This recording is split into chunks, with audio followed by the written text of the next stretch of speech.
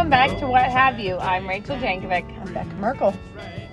You come to us in a moment where we've had some great interruption. We were gonna get started, and then Moses came to the door and asked if he could blow up balloons, and I said no, because blowing up balloons is a whole thing. It's a whole Because sometimes you're capable of blowing up a balloon, and you're capable of slobbering all over the balloon, but you're not capable of tying it. And so then it turns into an inflate-deflate situation for a long time. And I was thinking, and then it's going to come out here and interrupt the podcast for me to tie knots on slobbery balloons. And I thought, no, not today. I won't do it. But then his next idea, his second suggestion was, can I eat a sausage? So I would say he's got a real party plan in there. He's got a party. Yeah. I said yes to the sausage because I don't think I'll need to help with that, and it'll be fine. Oh, man. I would also like to point out, Rachel, the time of day that it is. And the sun is still up in the sky. For those of you who aren't familiar with living in the far frozen north, it is 4:19, and we're impressed that the sun is still up. The sun is up. But this is a really, really inspirational time of year. Like when the sun is out, you feel like everything is possible. Yeah. When the sun stays up 3 more minutes than it did the day before, you're like, I can't even. This is so exciting. Yeah, like I know.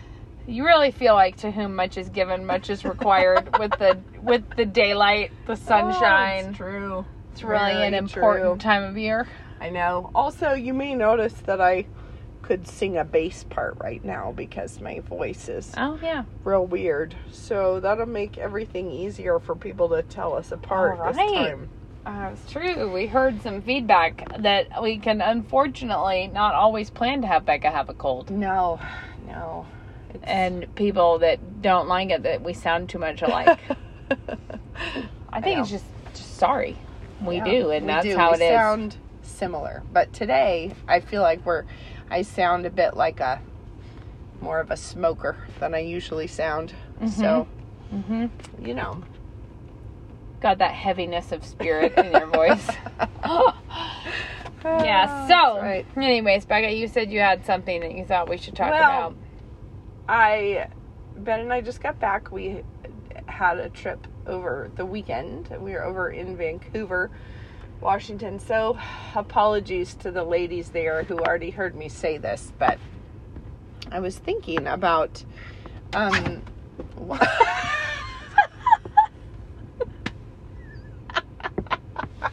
Rachel just did an elegant maneuver. Okay, I thought that I was safe there, and then turns out that my foot was not. It was operating on the skim coat of the snow I walked in, and not the rubber of my boot sole. She has her foot on my dash, and she suddenly had a massive... And it just suddenly fell off. I have my foot on the dash and my elbow on my knee. Like, the pressure is supporting me, this foot on the dash. So and suddenly when it shot off, it really went fast. It went big. Oh, no, but what I was going to say is I was thinking about Naaman the Syrian, who we just read about. You already talked about this? Well, I talked about it independently of the Bible reading. Oh, and then it turned out it was right there, Sheldon, in the Bible reading. I was like, Becca, I just talked to you about this on the phone this morning. No, this is a different point of application than we talked about this morning. Oh, okay. Go for it. You go. So, I was thinking about how we, as women in our roles, and the things that God has called us to, we find to be not as glamorous as we wanted it to be. I was thinking about Naaman, who's got leprosy, and he needs to get it fixed. Now, the thing is, I was giving a talk about, like, women's roles during our current cultural meltdown. Yeah. My thesis was, we ought to just man our posts and do the job that God said to do, and trust him for cultural, impact. Where we kind of want to do more important jobs, maybe become a judge or something. Who knows why? But think about Naaman, who's got leprosy. He comes to get it sorted out, and he is very disappointed at the lack of fanfare. And I really got tickled about the verse where he expected him to come out and like call down from heaven and wave his arm over the leprosy and do some big something stuff that would look more glam. Yeah. And then he gets quite offended at the lack of fanfare. Mm-hmm. And pouts because he doesn't want to go to the Jordan, because he could have if he had wanted to go. The Jordan wasn't a glam destination. No, he was like, if I wanted to wash in a river, I would have picked a better river than this. So he's going to take himself off, and then his wise servant says, look, if you were going to do something big and grand, why not try littler thing? Why not be willing to do the little thing? Yeah, and I was thinking how much... And it must be said that the little thing did turn out to heal fix him. The leprosy. And had he... The little thing fixed the big thing. Had he gone for all the fanfare in the world, he would have still had leprosy at the end of the day. I wouldn't say a thing. I just feel was there like, more to say to that? Just how much we can sometimes feel like the obedience God calls us to is beneath significance. Okay, I have a thing to say about that. And I'm not here. I am no prosperity gospel preacher, and I'm not trying to get... Sometimes we confuse you with that. I know, you thought I was, but I'm not. And I beg you to hold that in your mind while I say this. This is that I'm just experienced now. And are you? Yeah. I'm old, so that's how I'm doing Elderly Rachel. Elderly. And here's what's Geriatric. happened. Here's what if I got pregnant now, it would probably be written down as a geriatric pregnancy. So there you go. Yeah. Here's what I'm here to say, though. I have seen it play out so many times now that I feel like this is just how it is. That you were talking about the obedience that seems beneath us. And that it won't work. It won't work. It's not gonna, there's really no reason to deal with this right now because it's just... I could have thought of better ideas than this. Right, and I have... And I expected better things. And over, I have seen in practical experience someone who is stuck in some way. Leprous, in fact? Yes, leprous. Stuck, but oftentimes stuck in things like... stuck in not having phases of life, or stuck in their job that they don't like and they really wanted to do something else, but they're just stuck, or they're stuck spiritually, they're just not, they feel like they're at a dead end and there's no joy and there's no whatever. Very, very much the leprosy situ. Okay? Where when afflicted, they just generally. Yes, when they just knuckle down to the little obedience that they have not been dealing with. Yep. It often turns out to be an incredibly significant little disobedience. It turns out to not be as little as they were telling themselves it is. Mm-hmm. And it turns out often to cut all the way to the heart of the matter. Yep. And I have seen over and over someone who's carried on for years at one level, finally, through God's grace, try to deal with the thing. Try to actually address something. And I have seen this in so many different directions. It is not one kind of sin or one kind of stagnation. Circumstance. It might be you have never read your Bible. This is a thing that you've never done. You've coasted on the fumes of everybody else, mm-hmm. and you listen to sermons, and you listen to podcasts, and you read devotionals, and you see Bible verses in passing in all of these things, but you yourself do not go crack open your Bible. And then you just have made reasons to think that that's not going to be a problem in your life or whatever. Mm-hmm. Or I have seen it with things like eating disorders or food aversions or allergies, things that do not seem... temper problems. Things that do not seem monumental and yet actually are a place... discontent. Right, and to be clear, I'm not telling you that if you actually have an allergy, that's a disobedience problem. I'm saying that many people disobey God in those fields, in that area of Like, for instance, how many people do they say are vegan because it's an eating disorder? Like, it allows you, if you're vegan, you can get away with not eating anything all the time around people, but you're not actually eating. It's not a principle, it's just a habit. Like, right. So my point is, if there are places where you're not telling the truth about something all the way, places where you're, and things that you've made excuses and compromises with. You're good with the little white lies, you know. But just over and over, I have seen it that there is blessing and tremendous blessing right behind the little obedience for someone. Sometimes that's why I was trying to say I'm not being a health and wealther. I'm just saying that. Yeah, but often, stuff that seems like it's a small disobedience, and in one way it really is, because when you think about the big wig levels that some people get themselves into, it's true that if you just exaggerate a lot and sort of cast yourself differently than perhaps is accurate and portray yourself, you know, like, yes, that's not like, it's not like high level being a hitman, you know, there are different levels of sin, but at the same time, something small like that, imagine if your bike chain came off. It might only be a quarter of an inch off, but you can't ride your bike now because the bike chain is off. Yeah. I think what I was trying to say is, though, Naaman, you have a situation where there's actually tremendous blessing right behind what he's seen is just a dirty river that, like, it's like there can't be. The thing that cracks me up about it is that Elisha doesn't even come out of the house, right? So he's offended at that. Elisha is a real... He's something. Gandalf-y situation. Yeah. He's kind of... I hate to say crotchety, but there's a bit of that going on.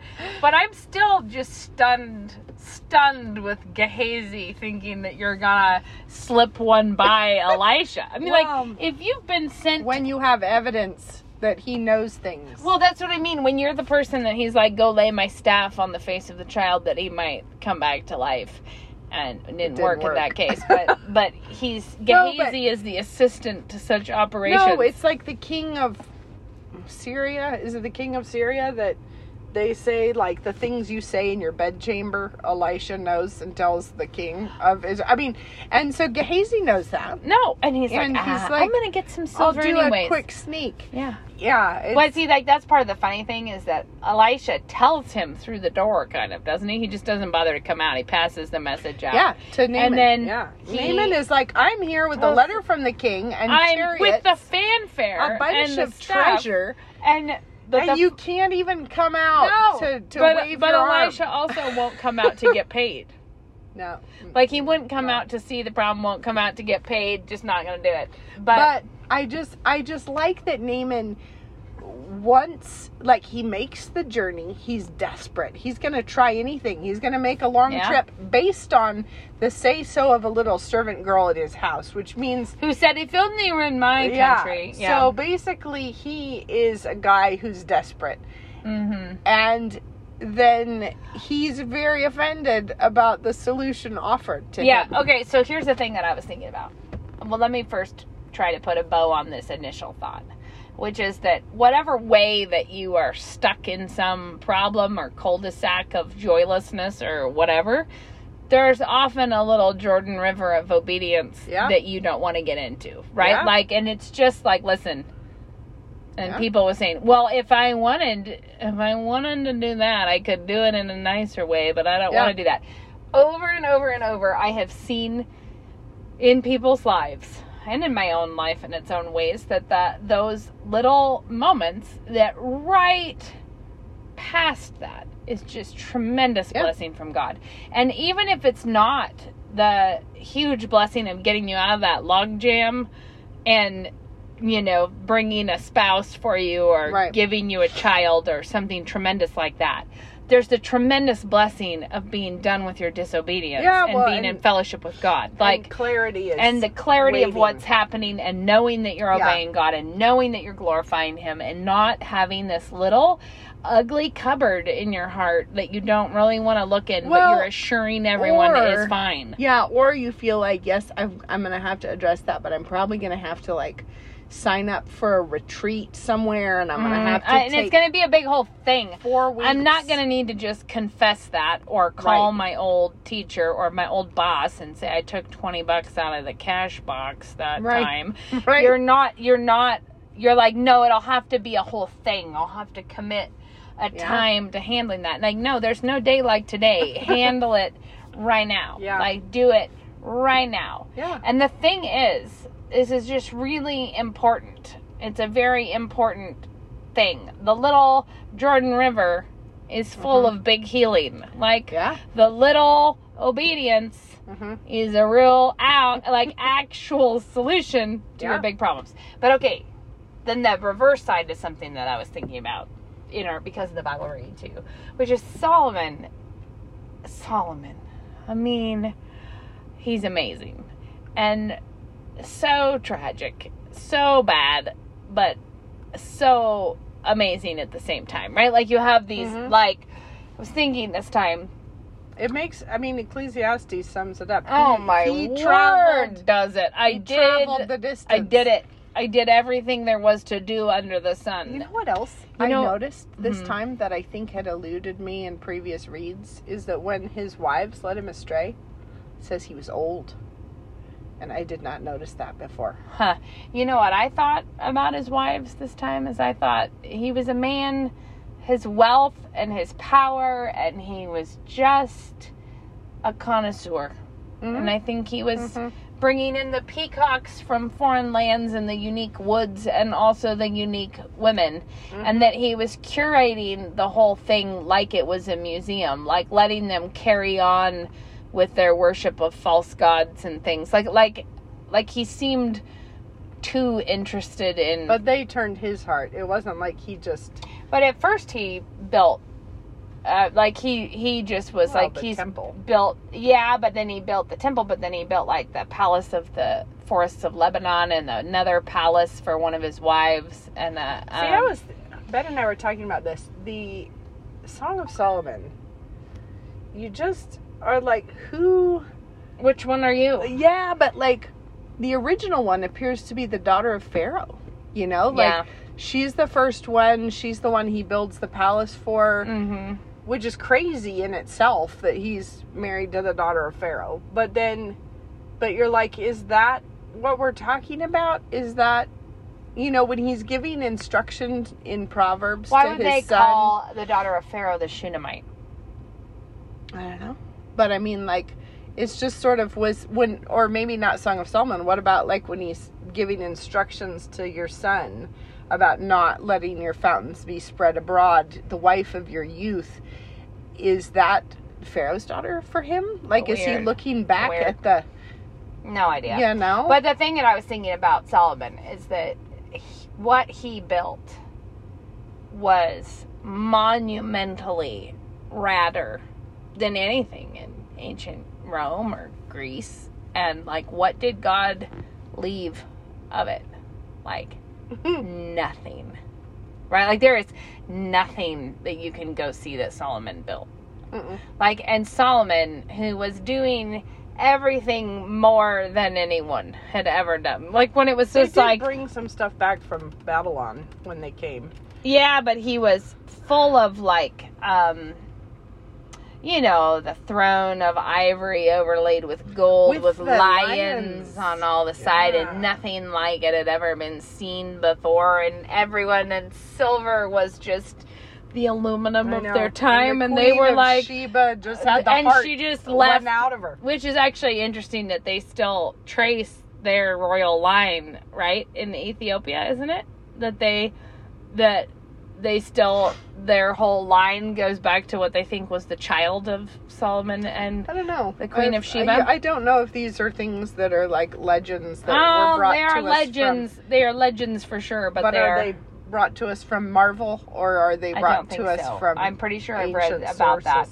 Okay, anyways, the point that I'm... Marvel. Surely Solomon doesn't make an appearance in any Marvels.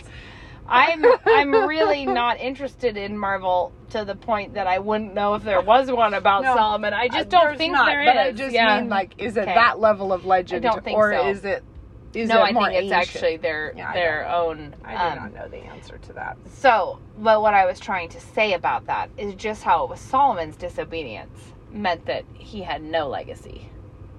Like, obviously, he has a legacy. No, not his buildings, not his works of wealth. We still have his Proverbs and his Ecclesiastes. Yes, Ecclesiastes. His song. And we have some of his things, but yes. I mean, he invested himself in the physical grandeur and what I'm sure he believed would be a monumental heritage of a civilization. Or even in Ecclesiastes, where he's talking about building gardens and like he just did the stuff, everything. And it's actually amazing because it's how kind of God to leave his wisdom as a legacy and to leave his faithfulness in like Ecclesiastes and those things as a legacy that we still have of him. But man, we can't see the grandeur because of the disobedience, like because of God saying, I'm going to destroy all that.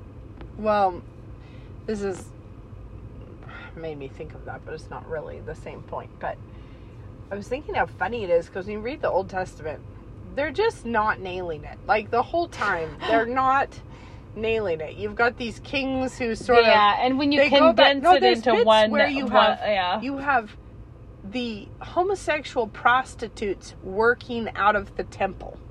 That's a low point. It was a low point.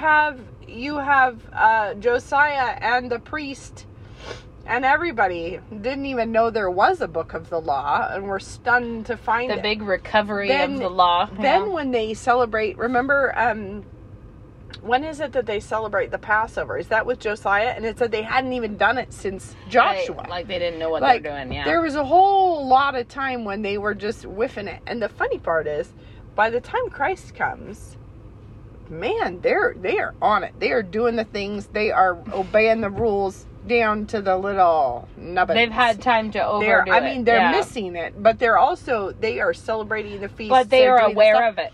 It feels like their time in Babylon was fruitful. Yeah. When they came back from Babylon, they came back ready to do better. Because up until they left for Babylon, I don't think they had it together for very long. You know what? I was talking with my kids about this, about just the situation in the world right now, which is rough. Well, it is. Almost any direction you look, you're not going to run into the big good news. You're going to just be like, whoa, that's too bad. That's too bad. And one of the things that I was telling him about was I really should Google this person's name, but if I start Googling, Becca's going to be like, Rachel's looking at her phone. Yeah, so I like to call So now attention. Instead, I'm just going to rough it without the details. But there was a missionary, I think it was just in the 1800s, and it was going to go to the Pacific Islands, like Fiji, and around there. And they were full of cannibals at the time. And somebody said to this missionary, like, you could be eaten by cannibals. And he just was like, madam, it makes no difference to me whether my body is eaten by cannibals or by worms. And you just gotta love the mood of a man who would say that. But better than that, I think now I'm telling the truth. They really need a fact checker. If only I knew what we were going to talk about before we got to it. I could come with check notes, my sources, but I don't know. Come with 3x5 cards. I think he was eaten by cannibals. They went to the islands, and the first wave of people who got there were killed and eaten by the cannibals.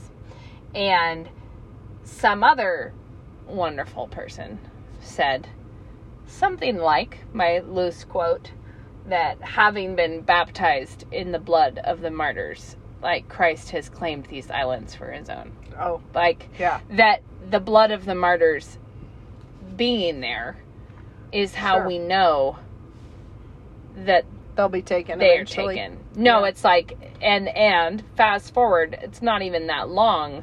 It's the Fijian rugby team that sings hymns. Like, it's a Christian country. I mean, it's like the places where this happened are Christian. Yeah. right now. They're becoming like the rest of the Christian world, post-Christian. Like we're swinging all the way out the other end in a bad way. But it struck me how that in the New Testament, like you've resisted, but you've not yet resisted to the shedding of blood. Yeah. And I was thinking, here we all are resisting, but we're not resisting to the shedding of blood yet. No. But I was realizing how whenever it is that happens, whenever we have resisted to the point of shedding blood, that's actually a significant moment where Christ is conquering. Yeah. Right? Like that's the same, the faith that could look at missionaries being eaten, right? Well, at the get-go, pretty much. Church is always advanced by the blood of the martyrs. By the blood of the martyrs. And I was realizing that that's actually a thing, that how much I am in no way trying to say, let's go all be provocative or try to foment a riot that results in bloodshed. But my point here is actually more about people who want to compromise and compromise and compromise to try to keep anything from ever getting to a place where, like, I don't mean go be provocative, but I'm saying if you being faithful is provoking someone, you don't need to, like, the more Christians just take a stand and hold the stand, the more likely it is to get to the point of blood, right? Well, like, I think, too, this is sort of similar to the Naaman the Syrian thing also, which is, if God told you to do it, and it doesn't feel, like, sometimes it might feel too scary, but in Naaman's case, it felt too humdrummy. But if you're doing what God told you to do... I might be a leper, but I'm a fancy leper. But if you're doing what he said, trust him for the outcome. Because when you're standing there looking at the Jordan, it'll be like, well, it doesn't seem to me like that's what's going to do it. I wanted a crazy prophet. If I confessed that thing to my husband, he then would think I was he would not give me as much respect. Yeah. So don't want to tell him that I sinned against him. Right? Yeah. Like I don't want to, and it's amazing. Yeah. Or I don't want to drop my prickly demeanor towards him. No. That would. If I showed any weakness, vulnerable. I might have to obey him. The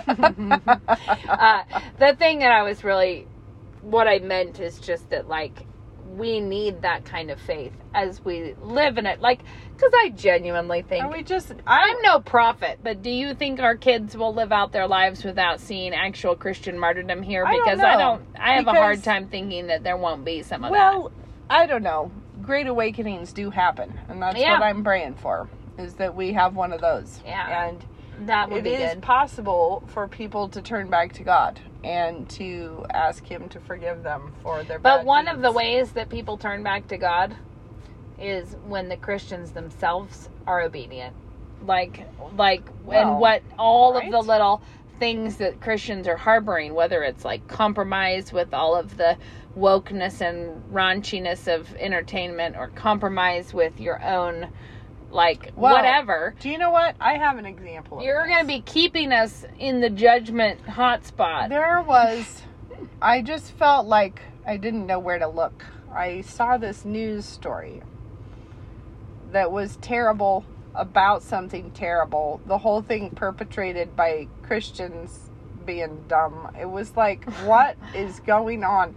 Apparently there was a big dust because Bob Jones University has a fashion design program, and they had a fashion show in which one little dude put on a series of events that was the first one was Eve, and she was wearing some ball gown situation that he had the bottom all frayed out, but he had like a red blood handprint on her face, and it was like and then he had Satan, and Satan was wearing something weird, and then Jesus, but Jesus was wearing a red trench coat dress situation that was being modeled by a guy wearing a crown of thorns. Now, here's the problem, is that he looked gay. The whole thing looked gay, and there was a great outrage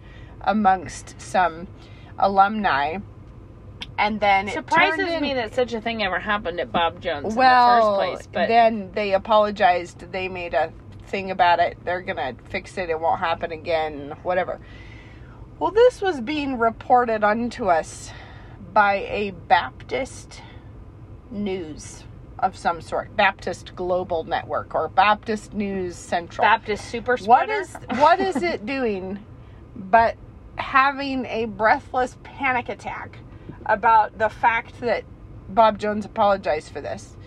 A panic attack because they were calling our attention to the fact that not only does Bob Jones have a history of promoting segregation, but they believe that God created the world in 6 days, and it's young earth, and they believe in complementarianism, and they think there's differences between men and women, and all of that awful stuff that they believe there. And it was the most... This was a Baptist thing reporting it? Yes, that's why I was looking at it like this reporter has gone roguer than the fashion designer. Well, it was as rogue as the fashion designer. And I was just like, nothing about this. You've got this obviously sort of gay agenda thing happening at Bob Jones. People noticed it. Other people minded it. And then the Baptist reporter fiercely defending the rights of trying to blur distinctions between men and women and connecting it to their dastardly creationist beliefs. So weird. It makes you feel like things are not well in the in the Christian world. Well, my point is that tying all of these things together, I just don't think there's anything. I don't think there's any reason to. I'm not trying to place bets or be a prophet. I'm saying whatever is happening, our kids need to be courageous enough to be martyred. Right? Well, I think God's teaching them to be courageous. Absolutely. And I'm not trying to say that in a fearful way. I'm saying it as far as how we need to be trying to equip our children. Don't need to, this reminds me. I think this, just one point though. I don't think we need to get the grace yet to be martyred. Because I think when the time comes, we'll have to get there. No, but we need the grace today to do the thing that we don't want to do today. What I was going to say is he who is faithful with little will be faithful with much. And you can't expect to live a life of punky compromise every day and then suddenly think you would have... Self-indulgence. Yeah, you'd have a backbone back at the end. Let me tell you. Someone sent this to me. I'm going to pull it up for a Department of Hell No on the clock. Okay, this is an NPR article. NPR is always, NPR. in my experience, they're just right there with the Baptist Global reports. Yeah, NPR. Okay, this is the name of the article, and then I will tell you their blurb about the article. The name is 22 Tips for 2022 to fight, air quotes, laziness. Slow down and focus on your values. Well, then their blurb is, don't beat yourself up for feeling, scare quote, lazy. You aren't. No one is. No one is. It's never been done. It's a myth. It hasn't happened. Laziness doesn't exist. It's probably a sign you need to take a break, not work harder. Here's how to reframe your thinking. You know what? What I think is when people are addicted to meth, what will help is if they double down on their Take meth. a spa day to meth it out. Take more meth. That'll help. Well, but the thing is, like, NPR, you lie. You lie the big times. Yeah. Why was I saying this? Except for it reminded me of the thing that I was saying. I'm not saying our children are all about to be martyred. But I'm saying our culture is in this weird, hyper-indulgent cycle where we think we deserve everything. We shouldn't have to work hard.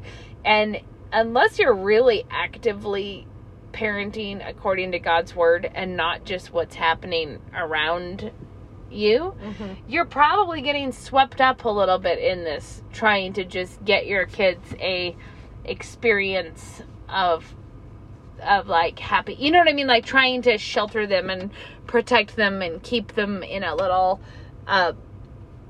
I'm not really a bubble, is not what I mean, but like just consumed with the little things of life instead of the heart of obedience and primary orientation to.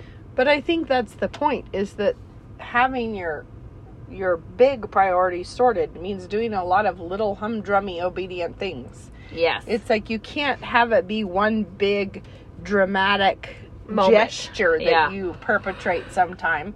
It has to be a lot of ongoing faithfulness. You have to drop all your little petty complaining. Dad preached a magnificent sermon, the State of the Church sermon, and then the next one now was really good too, the Solidarity with Canada one, which is what was on my mind and why we were talking about this anyways. You've resisted but not yet to the shedding of blood, etc. Because there you have a Christian nation that's essentially outlawing the gospel. Well, yeah. Right? And we'll send you to jail for 5 years if you suggest someone should not be gay. Well, also, I just like that anybody can turn into absolutely anything else. The one thing you cannot do is turn from a homosexual into a heterosexual. That one's off the verboten. Table. But if you are saying how to become a trans person, there's many a medical professional helping you out. If you're a man, you can become a woman. If you're trans, you can become bi. If you're bi, you can become lesbian. If you're lesbian, you can become whatever. You cannot become straight. We'll send you to jail over that one. No, we'll send to jail any promoters that you do become straight. Exactly. Either way, the craziness in Canada, and that's just an example of a post-Christian nation going back to total paganism, and which won't work, incidentally. No, you can't go back to total paganism. No, but you can go back to even more judgment than you would have gotten under original paganism. That's why it would be better for Sodom and Gomorrah in the judgment than for the for that. Man. Is it Capernaum? We're getting into the heavy topics today. I don't mean it in that way. I think it should be really inspirational in the sense that you're thinking, like, I've said this for years, that women need to think that they are actually, that your home is your mission field, like that you've actually been called. And we've talked about this all the time before, about the fact that it's not enough. It's not like only those people who go overseas to be missionaries are in full-time Christian work. Like, you are in full-time Christian work in your home. You didn't get to opt out. You're not like, none of us get to be the fat kid that's not participating in PE about the Christian life or being refined or what we're doing. Like, we all bear responsibilities and need to be out there in it. But all of this ties together with the fact that your little obedience at home is a significant contribution to equipping your children and equipping the church to be faithful and equipping, all of it. Absolutely. Dad preached this wonderful sermon. That's when I got distracted with Canada. Sorry. He preached this wonderful sermon about how we prepare for much harder trials and persecution and issues is hospitality. That the practice of Christian hospitality is the practice of, I can't think of a great summary of what he was saying. He didn't say this. I'm saying this part. The practice of dying to yourself in little things when you are serving other people and being obedient in hospitality is that practice is equipping you. And I think it's because every time that you are dying to your flesh and living to Christ, when you're like, I don't feel like doing this or I'm going to do this, anytime you're being obedient instead of self-indulgent, you're dying to your flesh and living to Christ, right? You're like, this is what I'm going to do. And what is being martyred if not that? Yeah. Like, it is dying to your flesh and living to Christ, right? Like, and how much of your daily life is actually muscle memory, repetition, opportunities for that faithfulness. Like, that faithfulness of looking at it objectively and saying, my heart, my emotions, my desire is out of line, and I will put it to death because I'm going to do this. Yep. Absolutely. I think all I'm saying is I don't think we need to get the grace yet for going to the stake because... and I'm saying we do because it's probably the same grace as we need to get to go do the laundry when we don't feel like it. That's the key right there, is that we've got to get that grace. And I don't see them kicking up a bonfire for us right now, but you never know. But if we get too distracted with that big end and being terrified of that and wondering about that and getting fearful about that, then it will just distract us right out of what we're supposed to be doing. And just remember that obedience is joy, and so... saying the joy of the Lord is our strength is like when you're being obedient. It's not, we're not recommending you go be obedient and it's a big sour time, because being obedient is being healed of your leprosy. Like being obedient is glorious and joyful and freeing and merciful. And it's not like you have to exist on this diet of sawdust and having blisters all the way until, it's a happy life that we're talking about. We're not talking about... Well, you know how sometimes there are some sins that you feel like the judgment is the sin itself. It's like, because now the person is doing that. You know what I mean? Like it's a sin worthy of judgment, but it's judgment is being it already you. Is the judgment. You're it's being like that there's person. that. Yeah. But I also think that there's obedience that in itself is the reward. Oh, that's true. Because it's like now you have the blessing of being that. You know, like if you choose to be joyful, totally. Well, guess what? Now you're actually being joyful. And we've talked about that before, about the whole concept of like people looking at God's prohibitions, like the Ten Commandments, and feeling like we're being prohibited from all the fun times. But you're like, have you ever heard of anyone talk about the,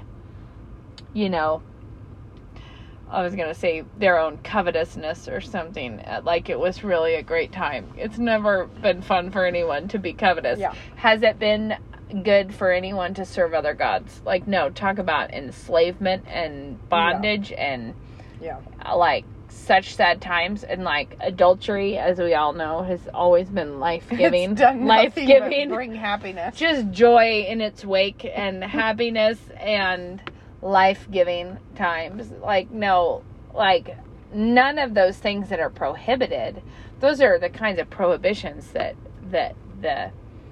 open up to you freedom, and like not being sexually immoral opens up to you the freedom of not having a monstrous amount of baggage about that. Like, and it's funny how we just yearn. We have this new puppy. It's funny how the nature of offense does lead people to put their paws on it and look past the wires. Like, poor me. I'm stuck in here with all the magical dog toys I actually like, but I just see nothing but what's beyond. Anyways, my point is the boundaries are mercies, not... Well, yeah, and if you're joyful, well then guess what? You're having a better time. And that's actually a big thing that we should all say about marriage, the Christian ethic of marriage and headship and submission. Okay. Just knuckle it down and being like, amen, I will do it. Like I will accept this standard without chafing and tossing my head about. I will accept what God says about marriage. Like I will. It's like just doing that that's one of those things where I think obeying God, there's so much of the reward in the obedience. It's just built into the fruit of the obedience and the fun of living in the obedience. Yeah. Yep. Well, I feel like we've really covered it all. And if you told us, please give a podcast on Naaman the Syrian, Solomon, general obedience and martyrdom. And the state of Canada. And Canada in there. Anything else? Did we want to get anything else? It's a good question. Maybe we should talk about best tracksuits to purchase. Just another thing that belongs in this talk. A real curator of tracksuits myself. Yeah, there was a time where people wishing around at the supermarket was a thing that happened, like when there would be The windbreaker suits. The windbreaker suits with the... They're probably coming back in now. You know, everything like that is coming back around. They've been out long enough. But the ones that were like teal, turquoise, with like magenta, with like an inset asymmetrical stripe, and it would be really good. Yeah, that would be it for sure. In that time, but then you'd wear those pants and they wouldn't be quiet. It's like it was like a lightweight noisemaker snow pant. Couldn't have been a subtle. No, you can sneak up on anybody. Just all around. I'm proud to say I never wore those. I didn't wear the kind that we're talking about, but I definitely wore a tracksuit when I was in track. It was an Umbro tracksuit and royal blue. I just have this royal blue distinct impression of some of those tracksuits that must have had something really unfortunate going on with whatever lining fabric they chose, because they would ride up when people walked. So then you'd get a big hitch going on. I actually think that's of a balloon around the top and a lot of sort of weird stress lines around the thighs. It's like, though, they didn't hang elegantly. I think that's a result of a slippery fabric and an elastic waistband. Because if you put an elastic waistband onto a slickery Sue situation, you know it's going to ride up if you start moving around. But it's going to just probably a slightly staticky liner inside that you know. Well, my particular experience with a tracksuit was not a lined tracksuit. Well, no, because what I'm saying is, you know how if you're wearing a pair of tights and then a skirt that isn't lined or doesn't have a slip, then it just clings on to your tights and then starts to hitch around. I feel like that's what those tracksuits did. Yeah. They hitched up on the inside tight. I remember having one pair of shorts that were just murder to run in, because you felt like whatever was happening, it was not thought through ergonomically. It was not correct. You needed to hang some of those tablecloths. Yes, you'd have to run. So you would end up running like 4 steps, kick a leg out to the side. Run, kick, run, kick, run, kick. That's what I was always despising about maternity pants, because there was no pair that would stay up because all my children were way too large. I have, Becca, we are revealing our age, because I have to tell you, Moses is 6. Yeah. And the maternity technology. No, I know. Made leaps and bounds from the time I was pregnant with Lena to the time I was pregnant with Moses. Between the time I was pregnant with Knox and then pregnant with Judah. I just thought we have our best minds on this. It's getting much better. But Judah is when I had Lena.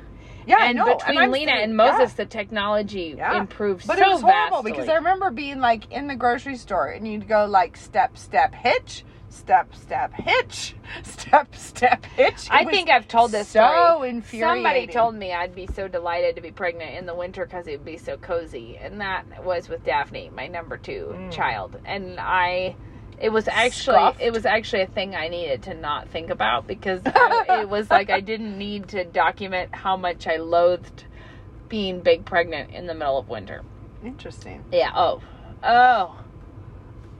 Well, the one moment that I really felt like personified the evils of the situation was some errand that I was doing at the old Palouse Empire Mall in the middle of a snow blast. So I'm wearing a coat, obviously. Right. But I also have Lena, who is also wearing a coat. Oh.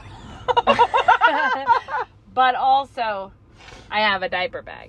Yeah. Right. Also, I'm carrying some, and also your pants keep unhitching. Okay, I have snow boots on, some kind of a sweater, and then a coat, and then probably like a tank top or a camisole. Your hair is going down inside the collar. Yeah, things just started going really wrong out in the parking lot. But I'm holding a child, and I have to get into the mall.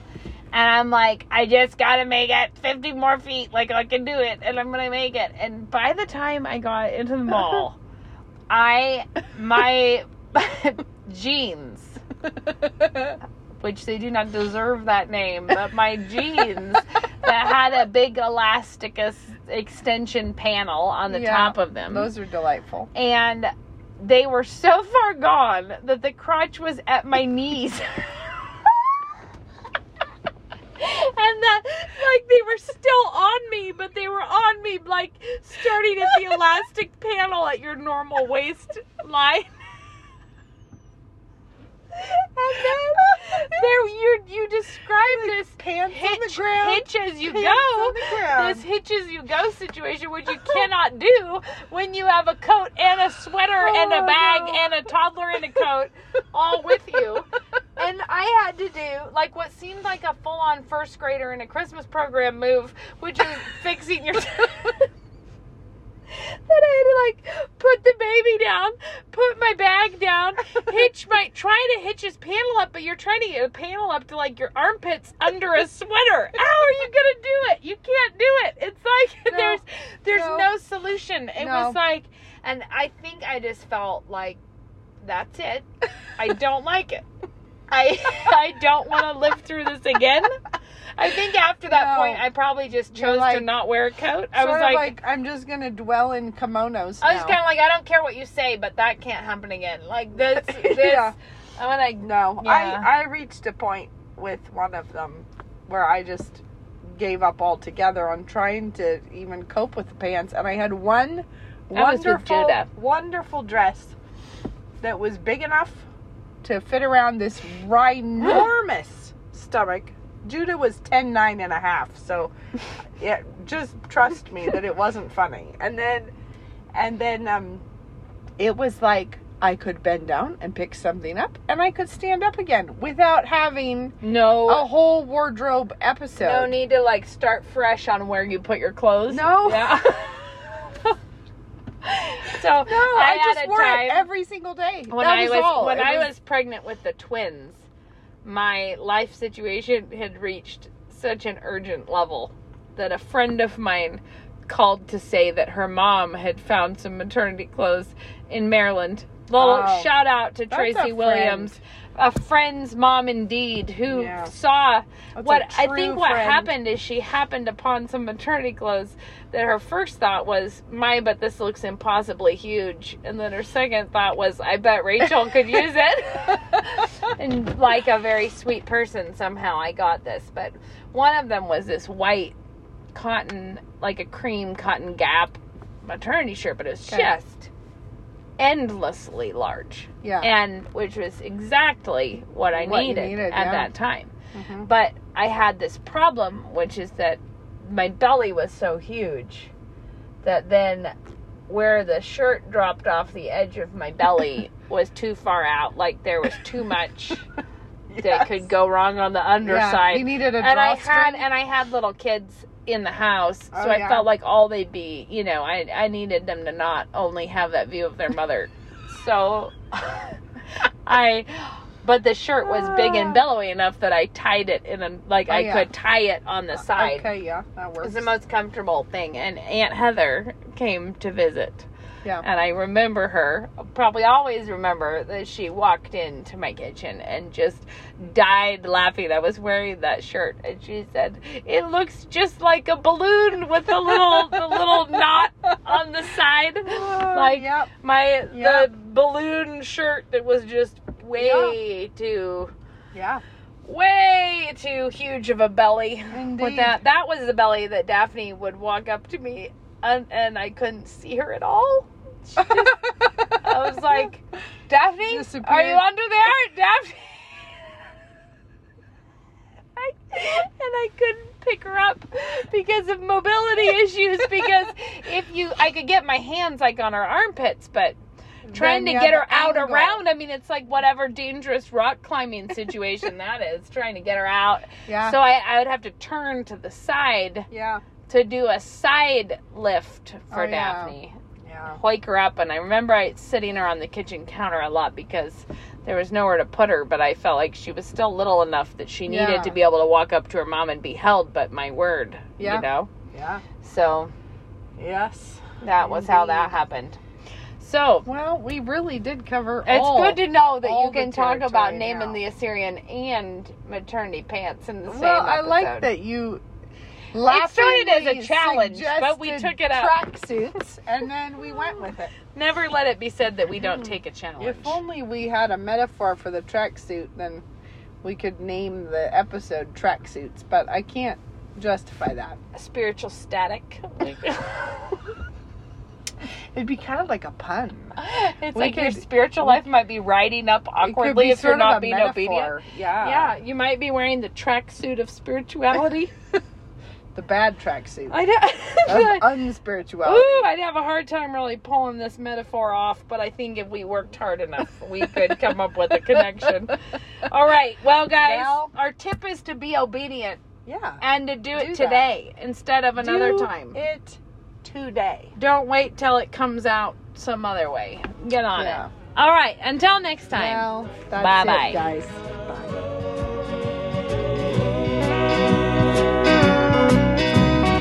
For more from Becca and Rachel, check out the Femina Ladies section on Canon Plus. Just go to mycanonplus.com and start listening today.